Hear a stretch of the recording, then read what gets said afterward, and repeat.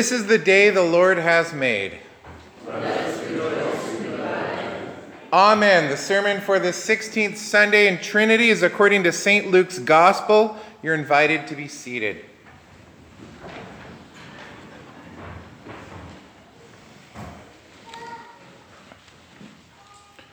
I would say it might have been a difficult task to convince the widow of Nain that was the day the Lord has made.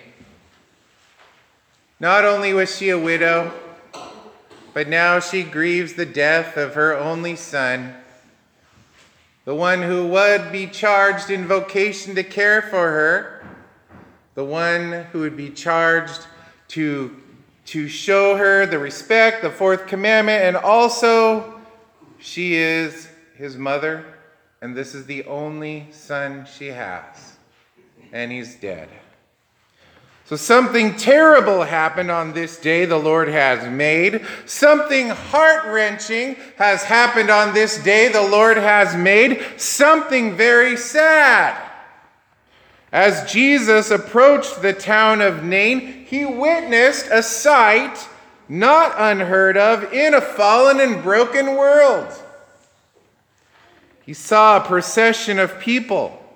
A large group of people were carrying two burdens today. The first and most visible was the lifeless body of a man who had died. His body, respectfully placed on a plank in the highest respect, was being carried to his final resting place. These people were not only carrying the body of just some man, they were carrying a member of their community.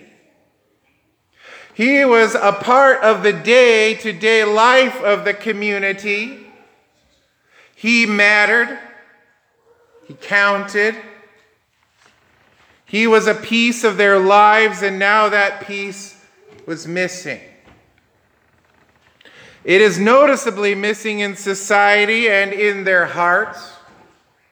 Because you see, his mother was there too.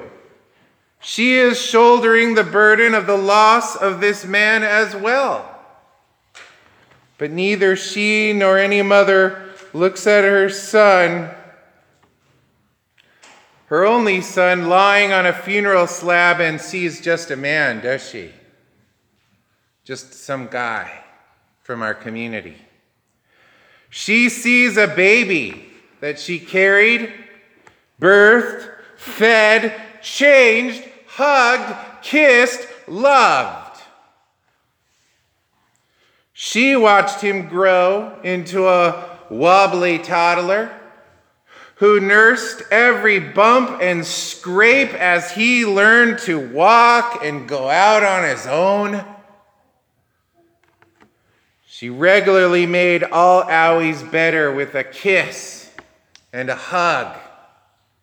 Everything was going to be okay.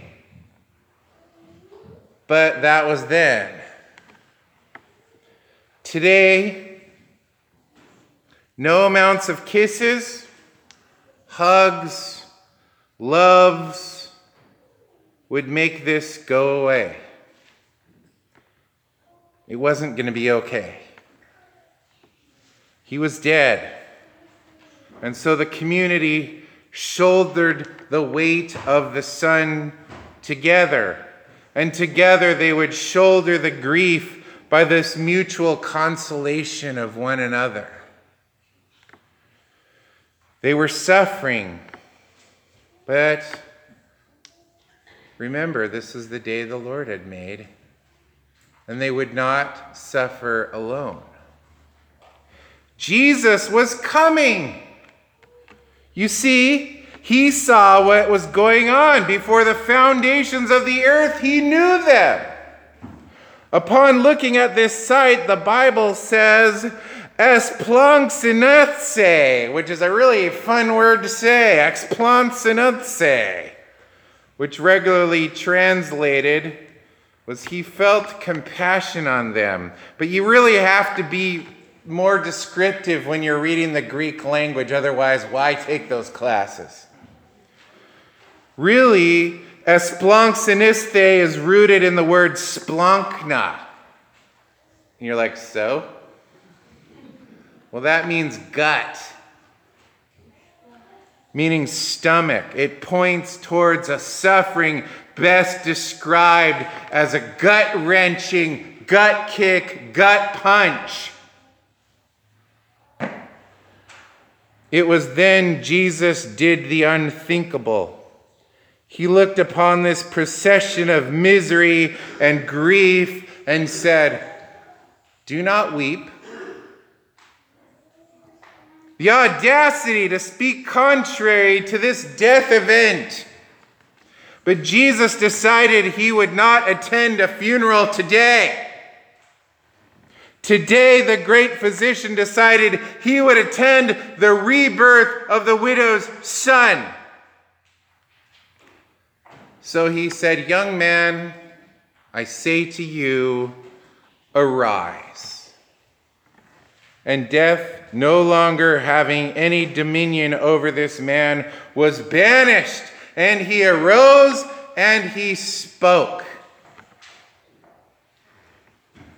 Once again, this boy would be handed over to his mother, alive.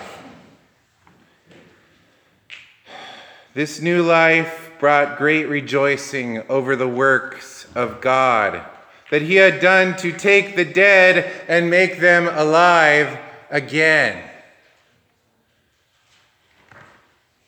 Once again, this boy is handed over to his mother. Over the centuries since this happened, there have been two main interpretations of this. And all over the passages where Jesus performs a miracle. The first is really the saddest and not all that uncommon even in Jesus' day. When Jesus performed a miracle, people would marvel. They would give thanks to God. There would be great rejoicing. And then eventually it would happen. Do it again. Much like a child seeing something remarkable for the first time.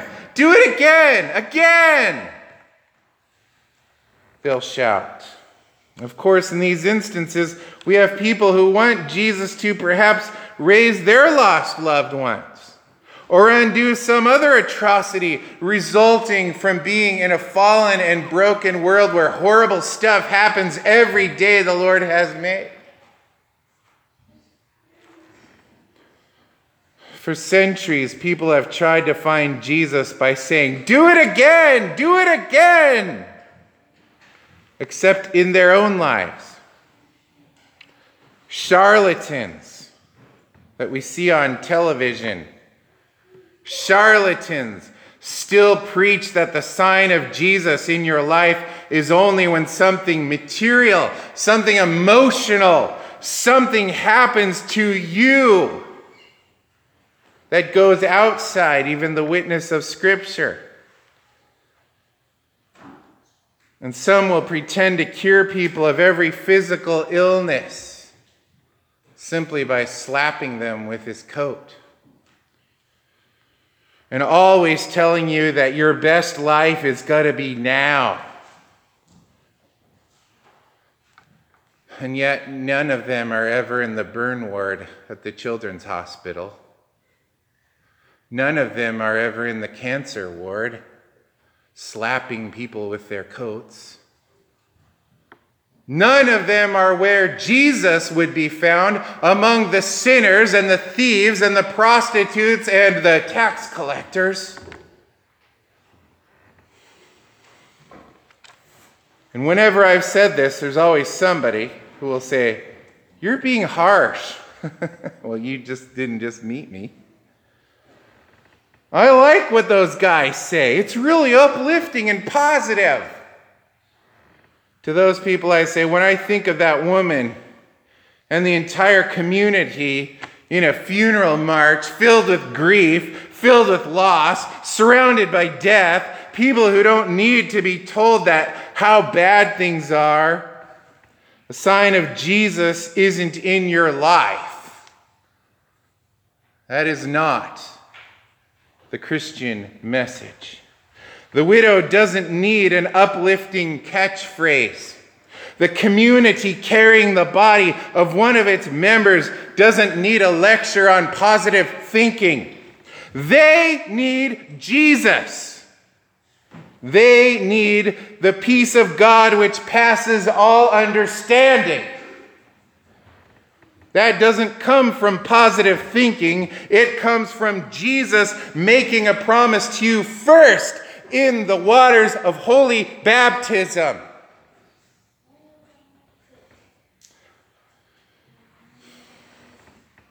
A promise so good your heart can't help but believe.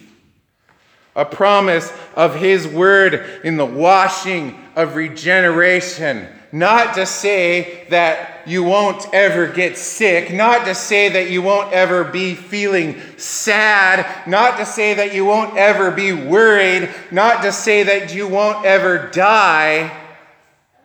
But to say that by his word, by his works, by the Holy Spirit, none of these happen to you alone apart from the Holy Spirit who has given you faith and hope and trust.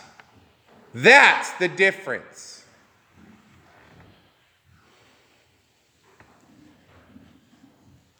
So, with that being said, comes from the second type of reading of today's text. The one that says Jesus came preaching the coming kingdom of God. He came bearing an eternal promise. Along the way, he gave us a foretaste of the feast to come in the form of healings and the resurrection and feeding people, thousands of people. Even when people asked Jesus if he was the one to come or should we seek another, he simply replied, "Go and tell John what you hear and see.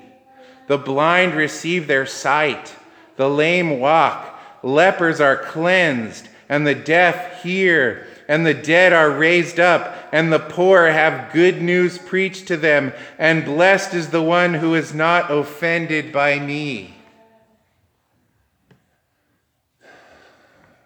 See why we're not looking for parlor tricks?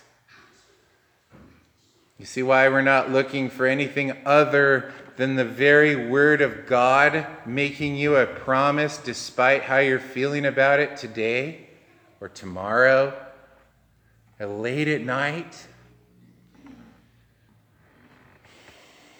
That's the wonderful point. Yes, the signs are there, but ultimately the poor are hearing the gospel. And the ones who are blessed has nothing to do with their wealth or their physical abilities.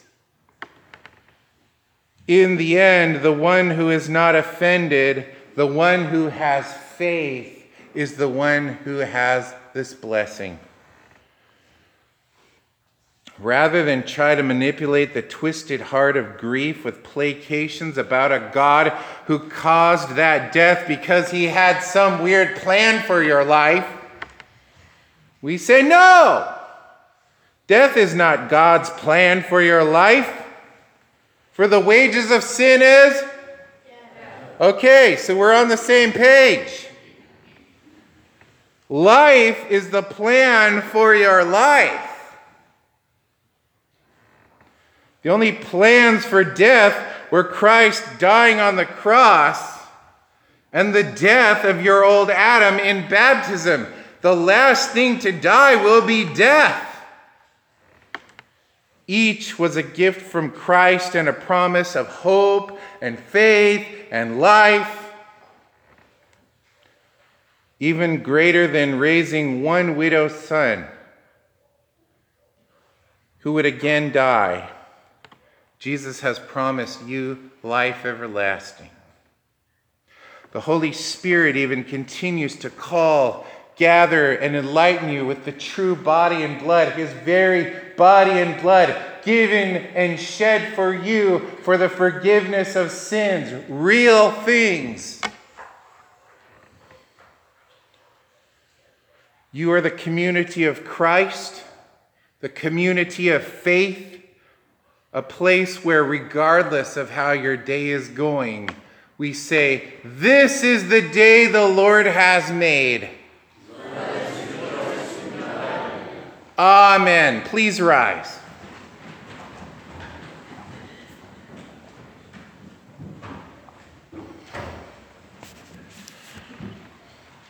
The peace of God, which passes all understanding, will guard and keep your hearts and your minds in the one true faith, in Christ Jesus our Lord. Amen.